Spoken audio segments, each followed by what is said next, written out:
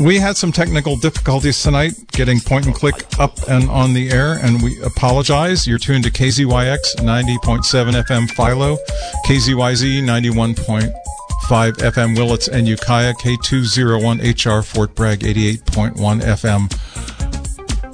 And also streaming live on the web at kzyx.org. This is Point and Click Radio. We're up and running. Okay, let's fade the music and get in. We're a little late tonight. And in the interest of transparency, because, you know, we are a technology show here and we should talk about technology, including when it doesn't work. Yes. KZYX, as I'm sure our listeners know, have multiple satellite studios. There's the Philo studio, there's a Fort Bragg studio, there's a Ukiah studio where Bob is right now.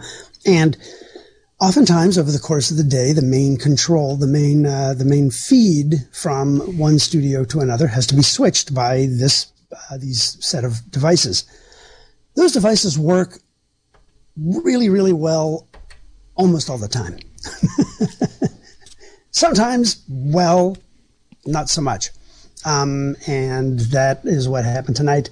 The Philo control room was still in control, and it had not switched over to the Ukiah studio where Bob is right now, at home on the coast, connecting via Zoom as I always do. But that didn't have anything to do with tonight's glitch. That was all about just the switch over from one studio to another. So there it is, your dose of transparency and our full admission that technology is often a flawed beast. And interestingly, the solution in tonight's case was the solution that is so very often the case in the computer world.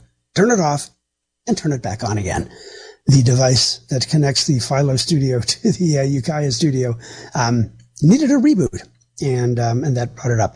There's still some little weird glitch that Bob is trying to iron out right now that allows him to come through. So for now, it looks like I am joining you solo while I watch Bob via Zoom troubleshoot. So we will start out with our lead story tonight, and that is a dubious award received by our own county, Mendocino County, by the Electronic Frontier Foundation.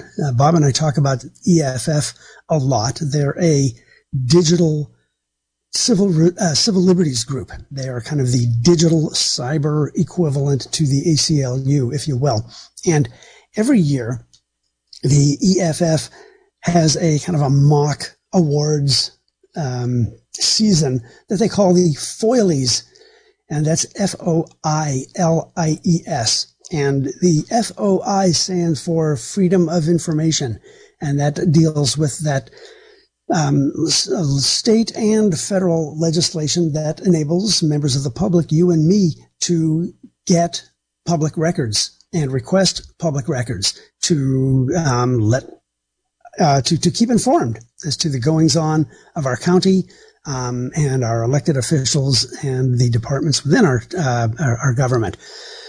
And the Foilies Award for 2023 by the Electronic Frontier Foundation given to Mendocino County, and this is very much a dubious award. This is not something that our Board of Supervisors or our county officials are going to get a plaque for that they're going to want to hang on their wall. Was the Transparency Tax Award. And I'll just read, there's just several paragraphs here that the EFF talks about Mendo County and our dubious award. The Foilies regularly recounts outrageous public records fees that seem clearly aimed at discouraging specific records requests. But those are usually one-off efforts aimed at specific requests. This award is to officials in Mendocino County, California. It's based on their creation of a fee system that appears designed to discourage everyone from requesting public records. The ordinance lets officials charge you $20 per hour to look for records if you fail to, quote, describe a specifically identifiable record, unquote. So if you asked for the sheriff's policy 410.30, you wouldn't get charged. But if you asked for, quote, all directives, policies, and orders related to body-worn cameras, unquote, you might have to pony up hard cash. Even worse, The ordinance says that if you ask for emails or other types of records that may include information that needs to be redacted or withheld, the county would charge you $50 or $150 per hour, depending on whether an attorney needs to be involved. In other words, the ordinance punishes the public for not knowing exactly how the county organizes and stores its records, or what records might contain sensitive information. If you have an encyclopedic knowledge of the county's systems and know how to request records, you may not be charged any search fees. But if you're a normal person who just wants to find out what's happening in the county, you are probably going to be charged a huge search fee.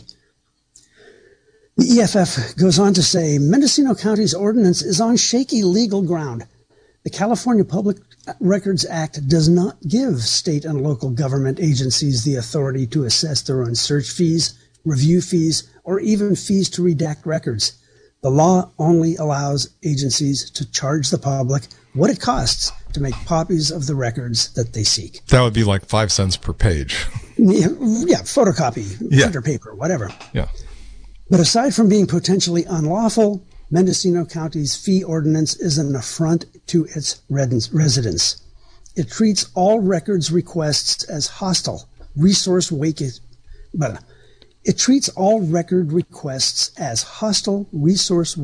inquiries rather than a central mission of any public agency committed to transparency. So there you go. The Worldwide Electronic Frontier Foundation calls out Mendocino County for a, at best, inconvenient and unfair, and at worst, illegal policy that charges you and me to make public records requests. And punishes the citizens for just wanting to find out. Citizens for wanting to know what's going on in its local government. Yeah. I wonder how long that's been in effect. I wasn't familiar with that because I don't normally go down to the county office and request records. Yeah, it's a good question. Yeah. It was signed by Darcy Antle, the clerk of the board, and co-signed by Ted Williams, Board of Supervisors, and also Christian Curtis, the county council, on the 12th of July, 2022.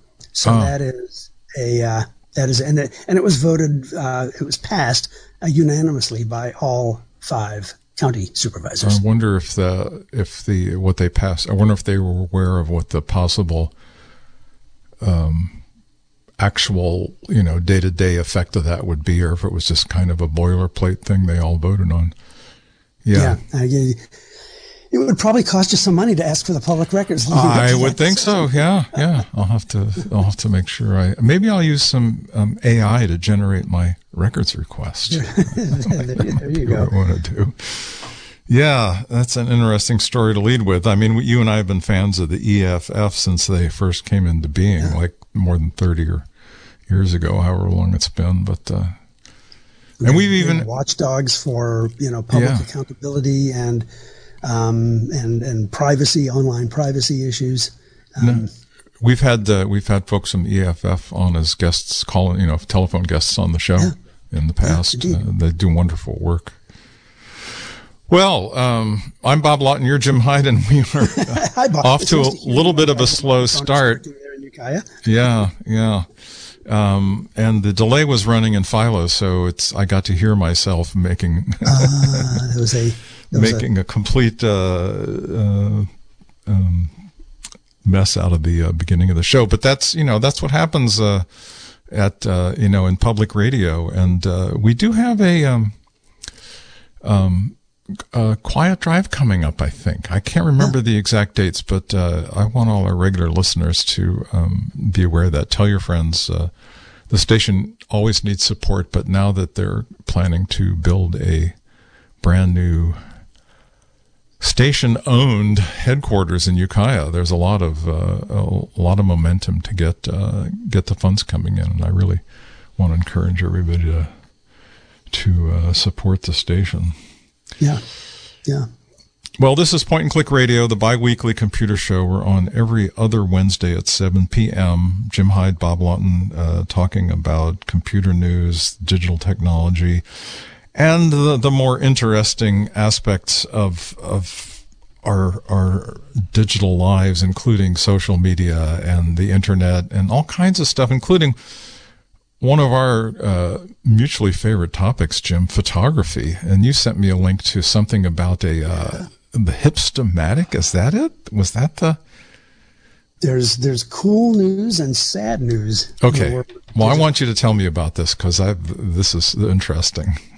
Back when the first iPhone came out, and it was like, wow, this is a phone that actually has a half-decent, good, not great camera, an app called Hipstamatic came out, and the big notable feature of it was the ability to apply all of these different filters to your photos to alter their appearance, make them look like they were taken with an 1800s view camera, the kind of camera Matthew Brady might have used for his Civil War photos, or make it look like it was taken by a Polaroid, or add little sprocket holes on the top of it to the bottom to make it look like it was a negative.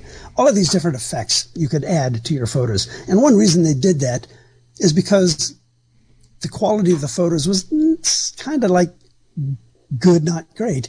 And so it was like, well, if you make it look like an old-fashioned photo, then it just kind of hides all those flaws. Sure. And it was a really, really popular app for a while, and it never really went away. But just recently, the Hipstamatic folks are launching a social network that is the kind of anti-Instagram. Oh. Instagram, the hugely popular photo and now video social network, now owned for a long time, owned by Facebook, and for a long time polluted by advertisements and with many, many questions about privacy and what Facebook is doing with their data, all those usual Facebook questions. Hipstamatic is launching their ad-free, algorithm-free photo sharing service, social network. Sounds like a shoebox. There are no ads. Yeah. The feed that you see is chronological. It's not organized by algorithm, by who's showing you the photos of the people who are most popular. There is no video, and the founders of it said, there's no video, and there never will be. It's only photos. So if you are, like me, into sharing photos online and enjoying looking at photos that other people have posted, you might want to check out Hipstamatic. That's Hipsta, Hipsta, Hipstamatic. And I imagine, let me just double check here, I imagine you can get them at hipstamatic.com. This sounds vaguely familiar, like Flickr maybe? Isn't Flickr, I don't know if Flickr has ads now, but it was chronological and it was not algorithm driven, although they had, I guess, popular photos of the day and stuff like that. Yeah. Flickr, there's still, I think and Flickr is still around. Oh, yeah. Now owned by a company called SmugMug, which is kind of a cool family-owned camera company that originally started up business making prints. If you wanted a print or a book from your digital photos, you could send them to SmugMug and they would make them. And then they expanded to provide like online portfolios. If you were a photographer and you wanted to have a portfolio, you could set up your own online portfolio through SmugMug. And then maybe a few years ago, they bought Flickr from Yahoo, which Yahoo never really did Flickr any favors. No, not at all. They kind of bought it and didn't really know what to do with it, and just kind of let it languish, and they missed the boat on mobile, and that's why Instagram was able to take over the mobile photography world. Right. And I was wrong about hipstamatic.com. If you just go to the search engine of your choice and search for Hipstamatic, you will see I take it back. It is hipstamatic.com. So if you just go to the search engine of your choice and do a search for Hipstamatic, you'll get to their website. and you can check it out. And tell your friends and your family, because that's what social networks are all about. They're connecting with people, hopefully, that you know, and maybe people you don't know. But obviously, it's about connection, and it looks encouraging. It's nice to see an alternative to the very ad and personal information snarfing, algorithmic nature of Instagram. So, hipstamatic. Well, yeah, Instagram got really popular, and then they got immediately snapped up by Facebook, now Meta. Yep. And you can't browse around Instamatic. You have to join. If you try to, somebody sends you a link to a photo, it comes up, and then you get a big pop-up window that says sign in or join or get out of here. If we can't target you with ads, then speaking of, that's right. If we don't know who you are, if we can't attach a tracker to you, then right. Then we're interested in you. Yes, put a GPS in your shoe. Exactly. Speaking of Meta, by the way, there was a brief mention. I think I sent you a link to it. Facebook Meta, always original, is thinking about selling blue check marks for their accounts now. Yes. Yes. Yeah, the whole verified thing. So some of these social networks, because advertising is down in the world of social networks, and that's one of the main reason that those networks exist. They want you to post content so that they can put ads between the posts. Right. They want you to create content that you put your time into so they can suck money out of it. That exactly, well said. And not give you anything except maybe charge you for your blue check mark. Right. And so because advertising is down on the web the last year or two as the economy kind of lurches and struggles to get back on its feet, the social networks have tried to figure out other ways to monetize, as they say. And this whole idea of selling verification is one of those ideas. Where if you pay, I think it's $8 a month on Twitter, you can get the blue check mark that says supposedly you are who you claim to be. Although I think everyone knows that didn't go exactly smoothly when they no, and they just want your $8, and they don't care if you really are. It's almost like buying a fake ID. Yeah. And Facebook is now doing the same thing. I think theirs is $11 a month. Yeah, but that's just to show that you paid them the $11. I don't think it verifies that you're you. I don't think it does. But Twitter used to provide the blue check mark on request. Like, for example, if you were a staff writer at the New York Times or Washington Post or whatever, you would automatically get a blue check mark because you could enroll your whole staff of writers, and they would want or if you were a well-known actor or a performer, a public figure who had thousands and thousands of followers, they would give you that. They would verify that it was really you. I don't know exactly what the system was for verification, but the bottom line was you got that little blue check mark, and that allowed your followers to know that was really Bob Laughton and not someone who set up a fake account and is posting things about on this for cats. Yeah, maybe Twitter had to put in a FOIA request for your birth certificate or something like that. Yes. Yeah. So this seems to be the way the things are going with these major sites. Now they still got billions of followers, so I mean it's not like they've suddenly come to a screeching halt, but it seems like things are changing around, and they've been having layoffs too, I believe. Oh, by the many thousands. Yeah. Many within the this is we're talking about Meta here, formerly known as Facebook, or the parent company of Facebook. They, as their name change of a couple of years ago showed, they went all in on this whole metaverse business of wearing the goggles and transporting yourself into another, virtual world. Yeah. And that has taken off slower than they expected. And they put a lot of personnel and a lot of resources into it. Well, really billions of dollars and tens of thousands of programmers and engineers and all that kind of stuff. And I think weren't they planning on selling virtual real estate and virtual clothing fashions and stuff like that? They were getting all set up to do this sort of Barbie and Ken online experience. Virtual commerce, V-commerce. Yeah, V-commerce, right. Yeah. And I don't think... and it's, the stuff is cool. You know, I have the little Oculus Quest 2 goggles, and I have a good friend in Seattle who we play miniature golf with all the time. Oh. And it's really sweet, and it's really fun. Now Meta, there's talking, you know, they have like you can sit around a virtual conference room and have meetings with your colleagues, and the idea of wearing this brick on your forehead and having a business meeting when Zoom, as you and I are meeting right now, Bob, works really pretty darn well. Yeah.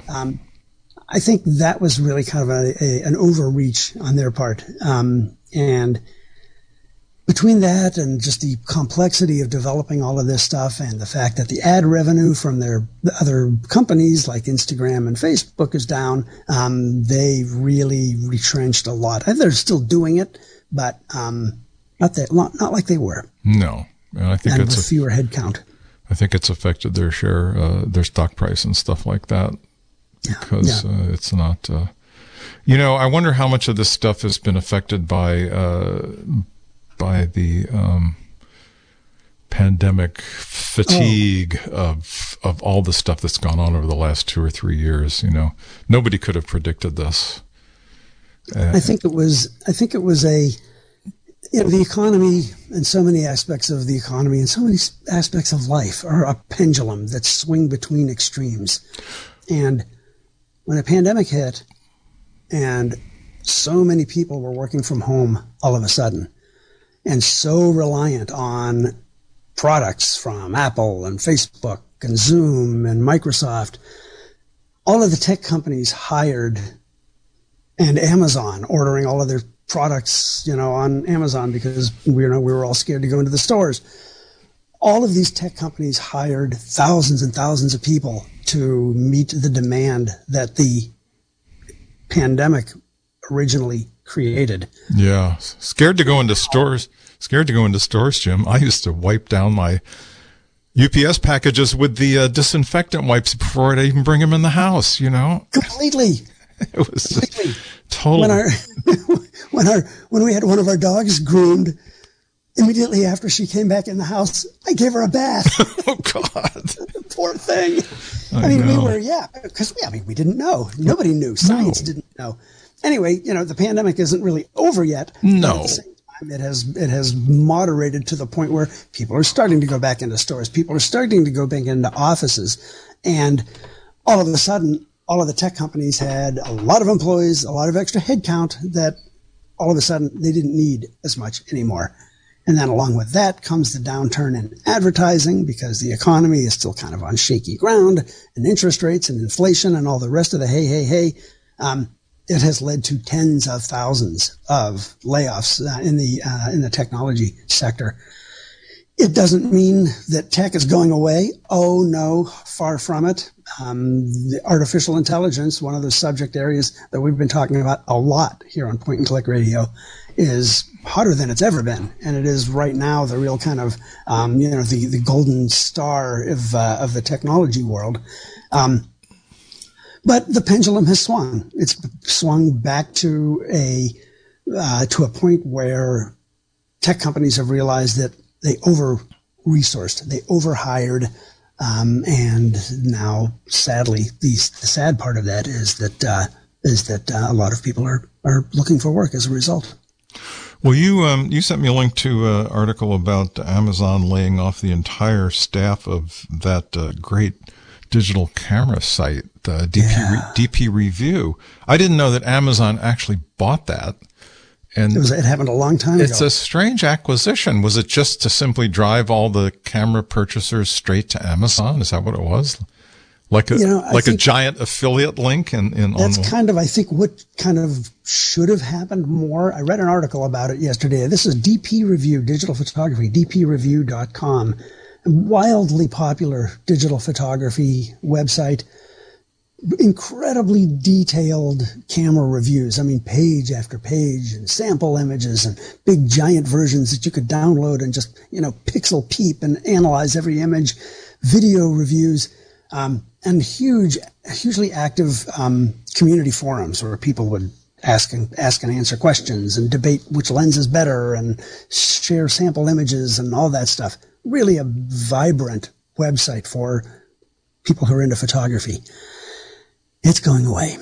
Some years ago, Amazon bought it, and I think the idea at the time was what you just said, Bob, that they would kind of interweave them better because, hey, if you're looking for digital camera information, then chances are maybe you're in the market. And, hey, we're Amazon over here, and how about buying it from us? That never really kind of happened to the degree that maybe it should have. So I think it was just yesterday that the official announcement went out that DP Review is shutting down. They're going to be posting new content through about the 10th of April or so. And then the really kind of ominous part is the site that said the website will be frozen at that time and will be available for a limited time thereafter. And that, I mean, Amazon, like, come on. You guys have the disk space. This is like burning the Dead Sea Scrolls. Why would they keep it up there as a record, as a resource? I mean, yeah. I mean, how much could that cost to at least have the archived site be available to people to look up reviews of cameras? And, I mean, if you're going for a digital camera and you find a couple models on eBay that are appealing to you, a site like that would instantly tell you, what the features were that you might want to consider. Totally.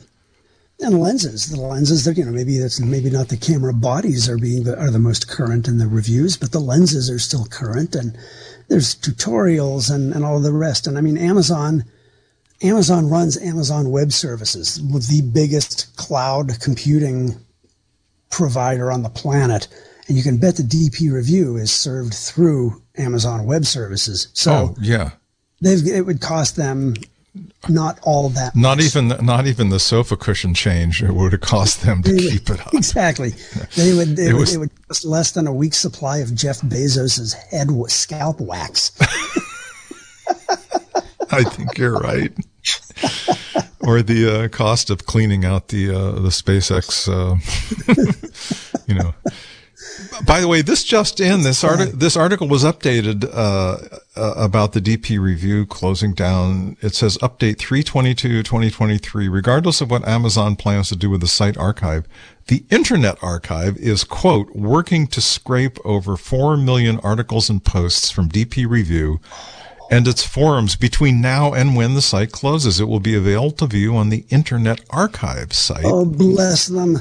And will be downloadable in the Web Archive, WARC, format for offline viewing. Now that's fantastic. See, now nobody's paying them to do that. They're not selling ads. They're a public service that's there for the good of humanity. Supported by a foundation and by donations. Yeah. But anyway, .org. Oh, that's fantastic. That's great news. Yeah, they just appended this article that you sent me, the one that's on Ars Technica. But this closing down the DP Review digital photography website is just a small part of this layoff. It says Amazon plans to lay off at least 27,000 workers this year. This is like General Motors back in the 80s, I mean, yeah. This is exactly. But those 27,000 people weren't pounding out bumpers and fenders and putting cars together. They were sitting there doing whatever they do at Amazon. They were typing. Yeah, they were all typing. Yes. Now, man, that's something else. I wonder what percentage of these, because I'm sure that we're starting to get the AI in the form that it's being packaged up for individual users, for like hobby use or just experimenting with, or maybe trying to write your job application or your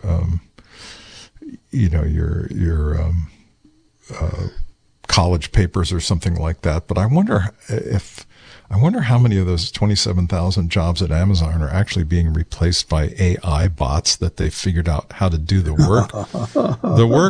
Answering customer service emails. Yeah. I mean, if they're getting... I suspect, a lot of it are... Well, in Amazon's case, they have laid off a ton of people who worked in the Alexa, the smart devices division. Oh, okay. Those turned out to be those whole devices. They're popular, but again, Amazon created them hoping that you would use them to shop. Alexa, order 12 cans of tuna fish, or whatever it might be, which you can do. But most people use them for streaming. You can listen to this very station by saying, Alexa, play KZYX, and it'll play. Oh, that's right, yeah. Or for setting timers and asking what time it is, or what the weather forecast is, or what time the Giants game starts that day. And they were selling the hardware for not a whole lot. I don't think they were losing money on them, but they weren't making scads of profit on them either. Right, and they were hoping you would use it to order your next case of toilet paper or vacuum cleaner bags or whatever. Buy. Yeah, and I guess that didn't work out, so they greatly trimmed down the size of that team. The phone's starting to ring. In other news, spring has sprung. Yes, Monday, Tuesday, kind of depending on which part of the globe you're on, was the first day of spring. So we're actually, turning the pages on the calendar, and hopefully the weather will get better. We've had a lot of rain. Yeah. But so we've made those two transitions. We're on daylight savings time, and we are now past the spring equinox. Let's go to the phones. Hi, you're on the air. Hi, did you ever get a chance to check out Anon-ID? Tell me that again. Anon-ID? No, Addy. ANONADDY. Oh, Anon. Oh, that's when we were talking about masking your email address, right? Yeah. It's right. cool. It's an anonymous email forwarding.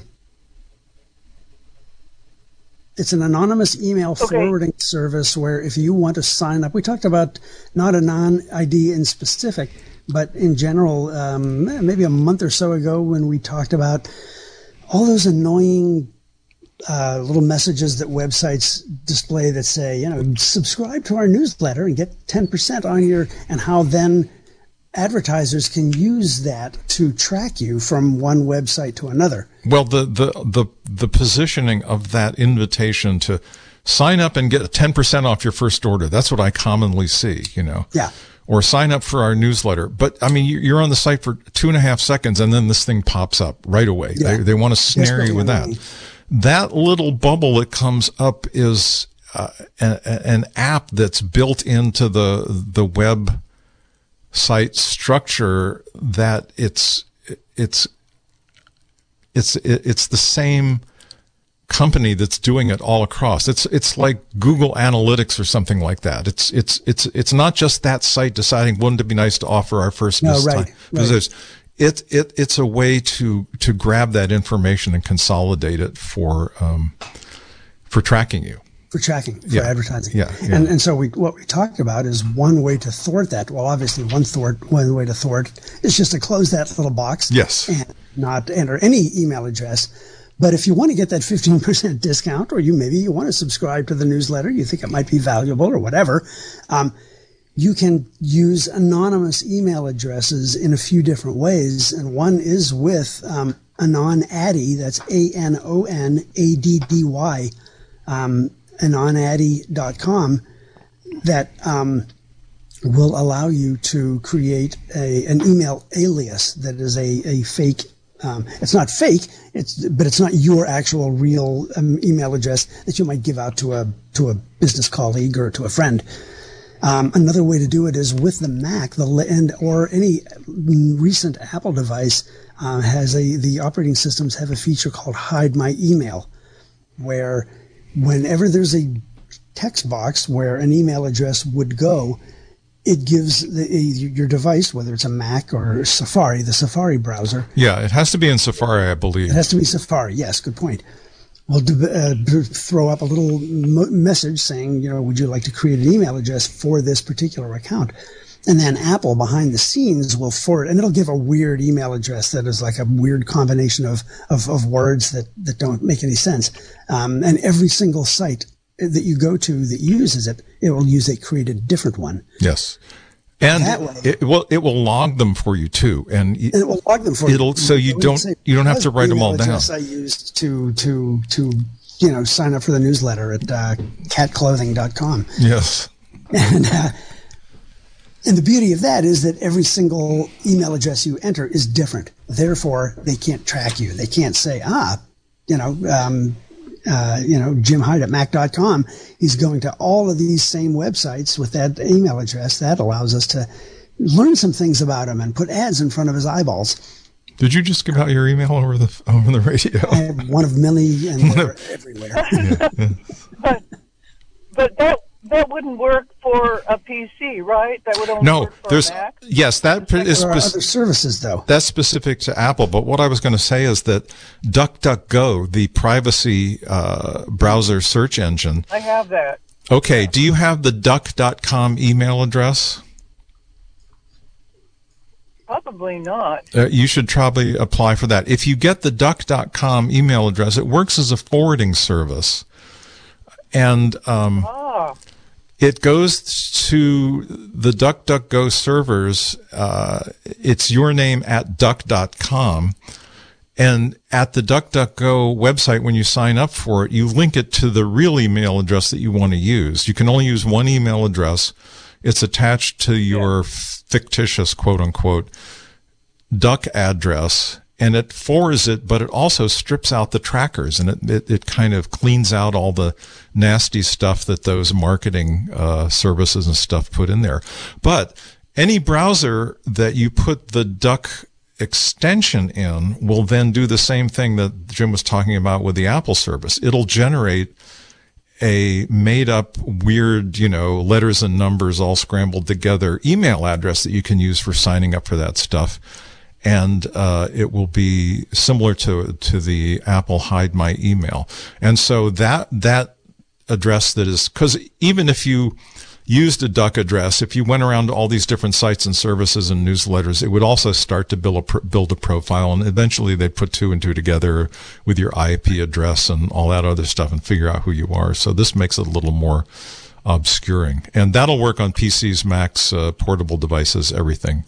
From DuckDuckGo. Well, which one of those would be better to use, the Anon Addy or the DuckDuck? I don't know. Is DuckDuckGo, is theirs offering completely free, Bob? Yes. That's one good argument for it. It's completely free. Anon Addy has, like so many things do these days, they have a few different tiers. They have a completely free version that gives you a fairly limited number of aliases or domain aliases. Then there's a light LITE plan that's $1 a month, so that's basically free.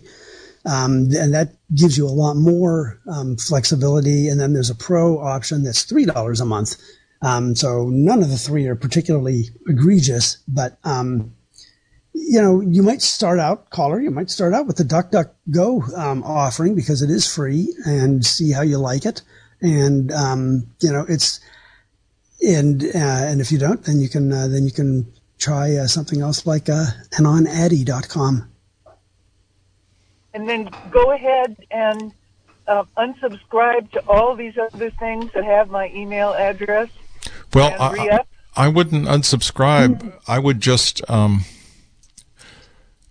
just create a new account if it's something incidental, like a cooking site where you want their newsletter or something like that. If it's a site that you've done business with and you have an account and they have a record of your previous orders, I would just go in and switch the email associated with that account and keep all the other information. It depends. It depends on what the end. Or just keep them, or if you just don't want to go through the hassle, just say, all right, from this day forward, I'm going to use anonymous email addresses. Yeah. And then over time, the older ones will trickle off and you'll be tracked less. So, that's definitely the easiest way to go. That's what I'm doing, honestly, is just like I use the Apple built-in Safari feature. And then, the other ones I'll just, I'll either unsubscribe. Okay, yeah, I can. So I'll go ahead and do the Safari on my iPad. Yes, that'll work well. If you have an iPad updated to the latest version of the system, it works really well. And anytime you're using the Safari browser, if there's an email field that pops up down above your keyboard, it'll let you use what you have as your main email address. And next to it, it'll have a little text that says hide my email, and that will generate the email. And if you don't like the one it comes up with, you can tell it to churn out another one. You can kind of have it refresh to a different address. And I've never found the need to do that, but that's nice that they offer that option. Yeah. I have a feeling that... Take care of my... Go ahead. Yeah. So the link then is duckduck.com? No, duckduckgo.com. Yeah, and you're going to have to look around to sign up for it's called an email filtering service because it gets the emails into the DuckDuckGo server. And the actual email address is at duck.com. That's what your email ends with, instead of like at pacific.net. But the web browser and search engine that was essentially the parent company of this email service is called DuckDuckGo, and that's at duckduckgo.com. And you would go there first and search around for the email filtering service. And then you also have to you have to install the DuckDuckGo search extension into whatever browser you're using, Firefox or Safari or Chrome or any of the other ones. But that email anonymizer will work in any of those browsers as long as you have that extension.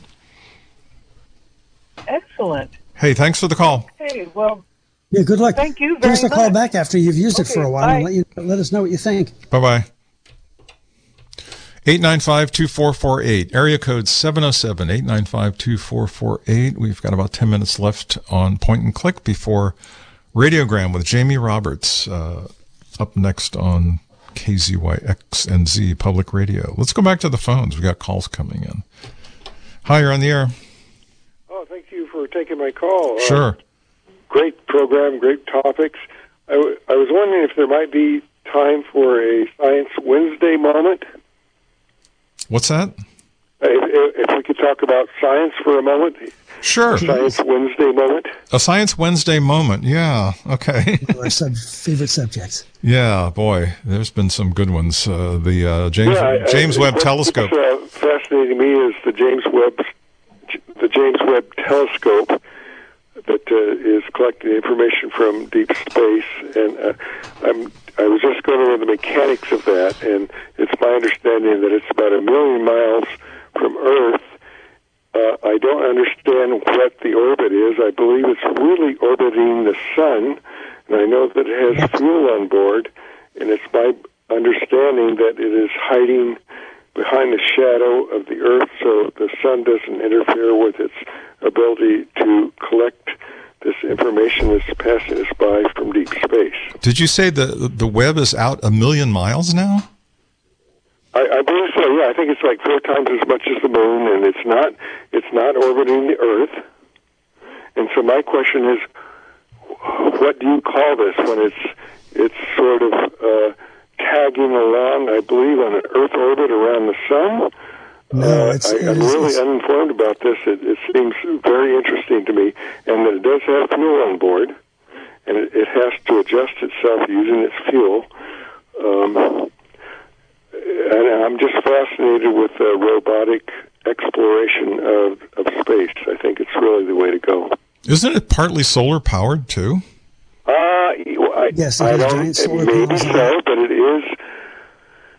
I hope I'm right, but I believe it is in the shadow of the Earth. And if so, what do it is being eclipsed by Earth? I have these questions that these are not statements, they're not truths. I just wonder if anybody out there in the short minutes we have left could explain a few of those details to me. Well, one of the things I understand... If you guys could explain what the James Webb Telescope is. It is marketed, and I think the media says it it looks into deep space. I don't think that's exactly right. I think the information from deep space is deep space is passing us by, and it has the sensitivity to collect that information, which is an infrared signature. Well, one of the reasons for that is that it's operating as close to absolute zero temperature as it possibly can, and the only way you can achieve that is to not, is to block the sun's rays and to be. Yeah, and I think the Earth is a big umbrella there. I'm just fascinated by all of this. I think it's great. When they deployed it's an amazing, astonishingly complicated piece of equipment, and miraculously everything worked when they sent it up there. Because it is a million miles away. They couldn't go and repair it if there was a problem, not like they could with the Hubble telescope. But it's orbiting around the sun at what is called one of the Lagrange points. And this is something that a mathematician by the name of Lagrange, Joseph Louis Lagrange, discovered. And that is positions in space, and I'm reading here from a NASA website, positions in space where the gravitational forces of a two-body system like the sun and the Earth produce enhanced regions of attraction and repulsion. These can be used by spacecraft to reduce fuel consumption needed to remain in position. Basically, as I understand it, to translate that, is that it's at this perfect spot, and there are a couple of Lagrange points, they call it like Lagrange 1 and Lagrange 2, where the sun's gravity and the Earth's gravity complement one another in a way that a satellite orbiting, or a telescope in this case orbiting, almost are kind of like suspended between the two bodies. It's a space hammock. Use a lot of fuel to keep it in position. Right. Yeah, it's a space hammock. I like that. Yeah, in the shade. And I do believe that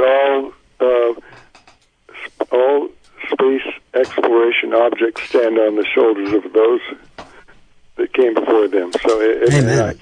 Agreed. Humans are amazing. How could some guy figure all this out before computers and we put all this effort in it, went out there and worked?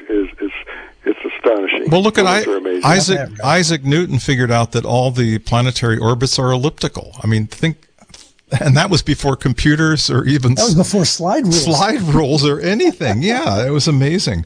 I've got to. I'm glad you brought up space because I just. Yeah, thanks for taking my call. Oh, thanks for calling. Yeah, thanks for the call. William Shatner got comped on a space flight with Jeff Bezos. You remember that? Yes. Did you read the article? This is from back last October, but there's something called the overview effect from people that go into space. William Shatner played the original Captain Kirk in the original Star Trek TV series. And he never went into space when he was Captain Kirk, but he finally went up into space, and his experience. And I think Bezos was figuring this would be great advertising for his space flights. Sure. If you wanted to buy a $20 million ticket to exit the atmosphere. Shatner wasn't told what to expect in space, but he didn't predict what happened. He had been excited to travel to space and had thought about it for nearly 60 years. He didn't think he'd be overwhelmed with sadness or that he'd go through the strongest feelings of grief that he ever experienced. Yeah. When he got out of the atmosphere, he said, I guess he could see the currents of the atmosphere and looking down. The overview effect is when you're out above the Earth looking down at it and just have this intense emotional reaction to the fact that this is our planet, and outside of this world. A lot of cold. Yeah. This is what Shatner said. It was the depth that I saw in space and the life force that I saw coming from the planet, the blue, the beige, and the white, he said, and I realized one was death and the other was life. And he was 90 years old when he went up into space, and he had, been known as somebody associated with space travel just from being Captain Kirk. But this was not what Jeff wanted for a happy note on space travel. I mean, he said he looked up into the black, because I heard there's a recording of him doing it. This is on NPR. If you just go search for it, you can find the the short NPR clip that this is. It's on the npr.org site. William Shatner experienced profound grief in space is the title of the piece. But, he said he looked down at the Earth and saw the life, and he turned around and looked up at the blackness of space, and all he saw was death, and it really affected him profoundly. So I'm glad so deep. And I'm glad the James astronauts. What's that? You hear other astronauts talk about that overview effect of just being so humbled and so aware of the fact that we are, for all of our petty battles of nations versus nations and races versus races, we are sharing this one little tiny rock in the middle of the vast void of space. And it's something that they always, so often you'll hear them say, like, I wish that I could share this experience with everybody on Earth, because it would make them rethink the pettiness that we often show. I know. Really amazing. Yeah. We're out of time, Jim. Well, a pleasure as always, Bob. That was a fun show. In Radio Land, thank you for listening. Oh, yeah. Let's go visit the James Webb Telescope sometime. It's cold there, so bring a jacket. No, just bring your Oculus. This has been a production of Mendocino County Public Broadcasting, KZYX Philo 90.7 FM, KZYZ Willits and Ukiah 91.5 FM, and Fort Bragg at 88.1 FM. You can find more content like this on our website at kzyx.org, and consider donating by clicking the red donate button in the upper right corner. Thank you for listening.